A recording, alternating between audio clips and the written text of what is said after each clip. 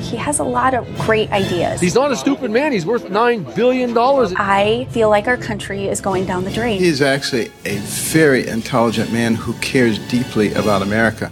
There is no question that this is the person who will go to Washington, D.C. and be able to absolutely turn the place around.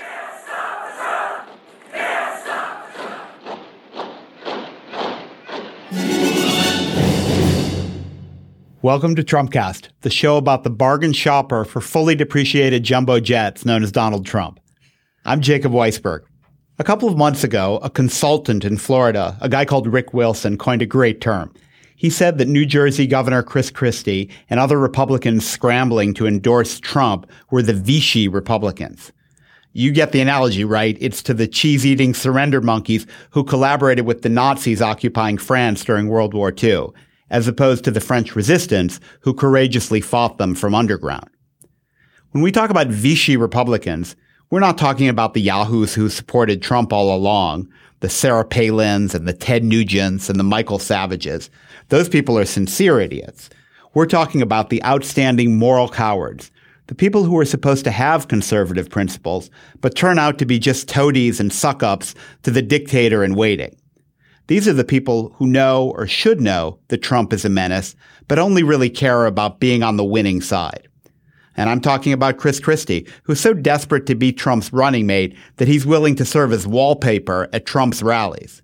I'm talking about Rupert Murdoch, whose conservative politics always take backseat to his business interests. I'm talking about Newt Gingrich, who keeps saying nice things about Trump and will, I'm sure, endorse him soon. These people are worse than the sincere Trump supporters because they're supporting him out of pure opportunism. Watch this bandwagon in the coming days. It's going to collect a lot more passengers. My guest today is a conservative who's never going to get on board, no matter how many other people do. He's John Podhoretz, the editor of commentary and a columnist for the New York Post. But first, about that Trump pivot.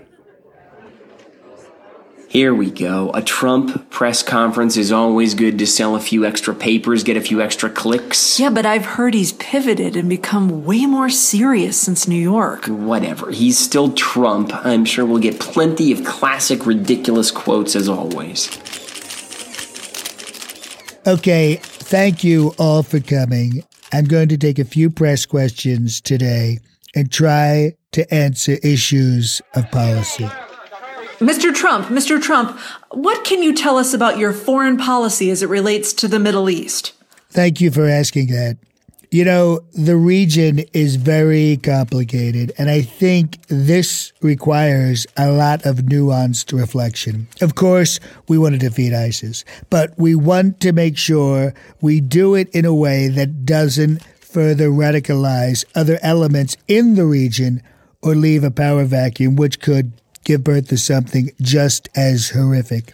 We want to work with our allies and be very, very deliberate about any action we take. Okay. But what about banning Muslims from entering the U.S.? Surely you have something inflammatory to add to that? Not really. We, of course, need our American Muslims to help us in the war on terror. Mr. Trump, speaking of immigration, can you say something about the wall? Bill, the point here is just that we need to figure out immigration in this country. Maybe a wall is an imperfect idea, but I really want to get the discussion started about how to marshal our resources to ensure law-abiding people are able to come here and stay here peacefully, and that those who look to break our laws are kept out.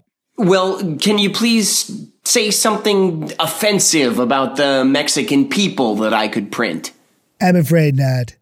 Mexican Americans have made so many great contributions to our national culture over the years. What is he talking about? Apparently he's a new man. He can't be. Watch this. Now, Mr. Trump, where was President Obama born?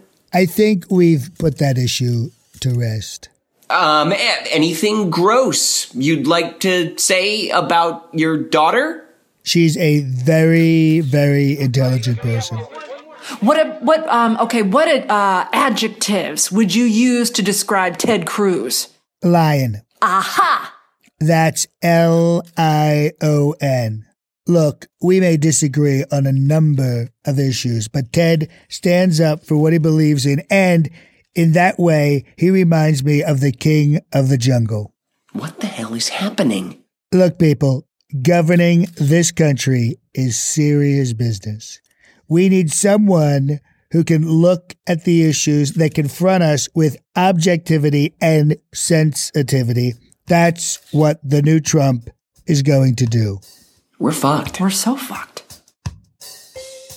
That was a sketch from Second City. It was written by Steve Waltine and performed by Steve Waltine, Kate James, and John DiDomenico. My guest today is John Podhoretz. He's the editor of Commentary Magazine and a columnist at the New York Post. John, welcome to Trumpcast. Thanks, Jake. So, John, we're facing the phenomenon of these so-called Vichy Republicans who are going over to Trump because he's the winner, led by Chris Christie. How are the conservatives who intensely dislike Trump like you going to deal with people like that? The level of disgust that Chris Christie generated by his decision to endorse Trump and the glee with which people watched his humiliation at Trump's hands by him becoming a sort of toady in that, weekend of endorsement certainly signify that he and others will not be thought of well and will be looked at with great skepticism and disgust by people who sort of hope for politicians with at least a sort of modicum of principle, or at least a modicum of fidelity to the principles that they claim that they espouse, that Trump violates in almost every particular. So I think the Vichy conservatives, particularly assuming that Trump loses and loses badly, are going to be in horrendous condition. And that's one of the reasons I think you're seeing a lot fewer of them than you would think you would see with somebody storming toward the nomination like this. Rupert Murdoch is a Vichy Republican. Does that surprise you? That's not a term that I would use. As a New York Post columnist. Right. And and again, he's not a politician. So that's a different set of matters. And one he's a businessman and he has his own company, and you can consume his products or not based on how you feel about that. But here we're more talking about people who are actual political leaders that people vote for and that people give money to and stuff like that.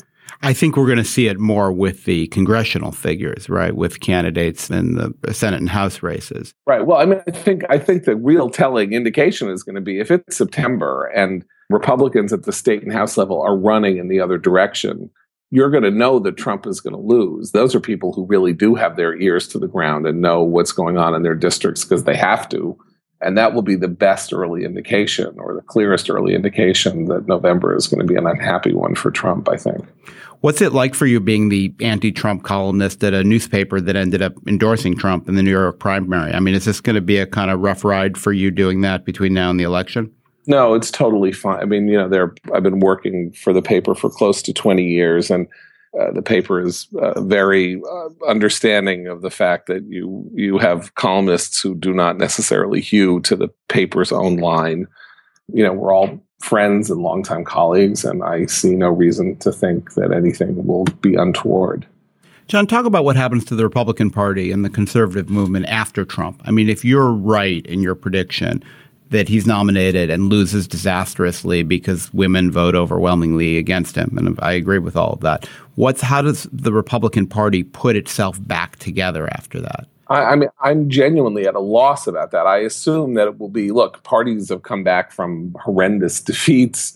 Things happen. McGovern got 38% in 1972, running a campaign that literally drove away 7-8 million people from the Democratic Party into the arms of the Republican Party. It wasn't just the famous Southern strategy. It was his own genuine mean and demeanor. And then, 2 years later, in part largely because of Watergate, the Democrats won, 74 seats in the House and won the presidency in 76. So it would be a mistake to assume that the party itself, is ruined forever. And so Trump may just simply be a situational anomaly. On the other hand, you could really have a sense that the set of issues that have defined the Republican Party for the last, I would say, 40 years, with some differences, really may have aged out and no longer speak to the majority of Republicans, although that's not really the case. I mean, Trump still, after last night's triumph, has only received 40% of the aggregate Republican vote. Nonetheless, you could say that since Cruz hasn't run on an issue set notably different from Trump's, that the party is now made up of people who no longer believe in a whole bunch of Republican ideas. Right. I mean, that was the problem that we knew the party had. What Trump has exposed is a bigger problem we didn't entirely know it had, which is that there are people who've been voting Republican who don't really agree with what has been Republican policy in any significant particular. You know, it's just hard for me to imagine that people like you and the people who've been voting for Trump stay together in the same party, because I don't know what unites them. Well, I mean, parties are united for all sorts of reasons, including a general hostility to the philosophy of the other party. That's why Trump is such a problematic candidate for the GOP, because the way he talks about most issues outside of immigration is not all that dissimilar from the way, you know, Hillary Clinton might talk about it, or the way classic Democrats might talk about it, or indeed the way Bernie Sanders talks about some things. I mean, because Trump as a businessman is a builder rather than a banker, you know, he has he's totally happy to attack and condemn banks the way that Sanders does, even though, of course, it was banks that saved him, allowed him to recover from his bankruptcy 4 times and revive himself as a reality TV show star and a branding person. You know, I mean, he wouldn't be here except for the munificence of banks. But nonetheless, these are some of the many ironies that this election reveals. And it may well be that there will be shifting alliances and people move in and out of parties nothing is static, except the Jewish vote. That's static. Right. But, John, I've seen you referred to as the Larry David of Twitter. You're very, very active on Twitter. You must be getting a lot of rage from the Trump supporters when you go after him there. What's that like? Well, I mean, I will say that I am astounded and disgusted and horrified that Trump's candidacy has turned a lot of rocks over, and there's a lot of sunlight being cast on a lot of horrifying opinions that have no place in American public life. And a lot of that has been directed to people like me. It's hard to know who these people are and how great number they are, but they're wildly anti-Semitic. Openly, noxiously anti-Semitic. Their Twitter avatars feature pictures of Hitler, or some version of pictures of Hitler, or a whole variety of Central European nationalists for whom they name themselves Polish anti-Semitic nationalists and Hungarian anti-Semitic nationalists of the 20s and 30s. So these aren't just, these are people with some background and knowledge and whose hostilities seem to have been generated over many generations. And it's bad. It's been very, very bad and very, very upsetting. And I think that it explains to some extent the hesitancy with which Trump refused to disavow David Duke and the KKK, and the conduct and his sort of embrace of the ethic of violence at his rallies and things, all of which seem to speak to the idea that he knows his base, and he knows that his base is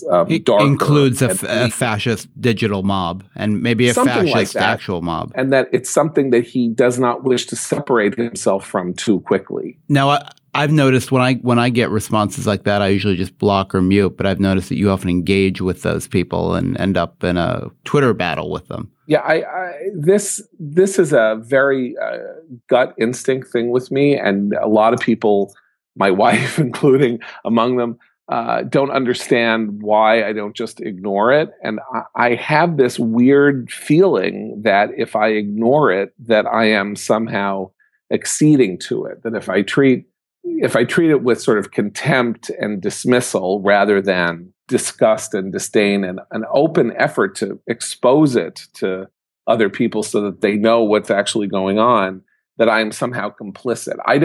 That's a gut feeling. I wouldn't accuse anybody else who does not do it of being complicit. It's something within me.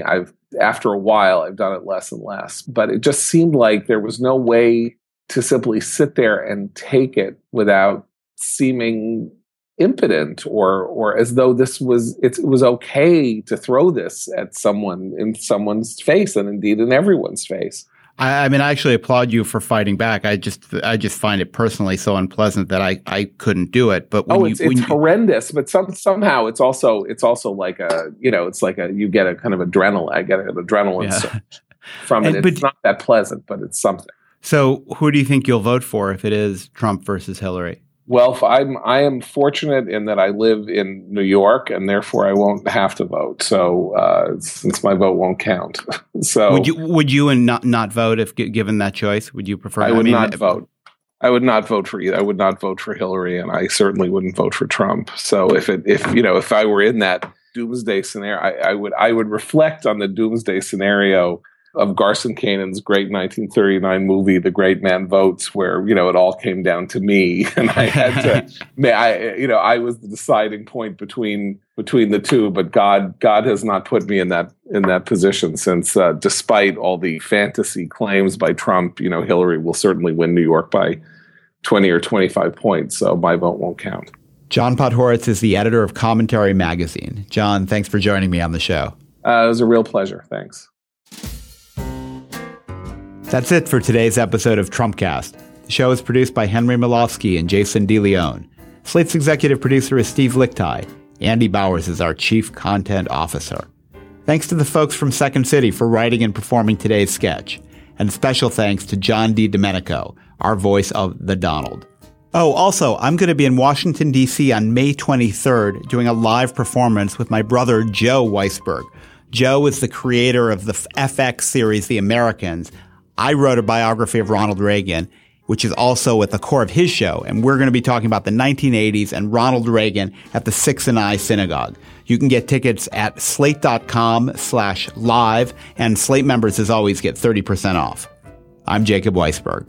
Thanks for tuning in to Trumpcast. The Cruz Kasich PAC is under great strain. This joke of a deal is falling apart, not being honored, and almost dead. Very dumb.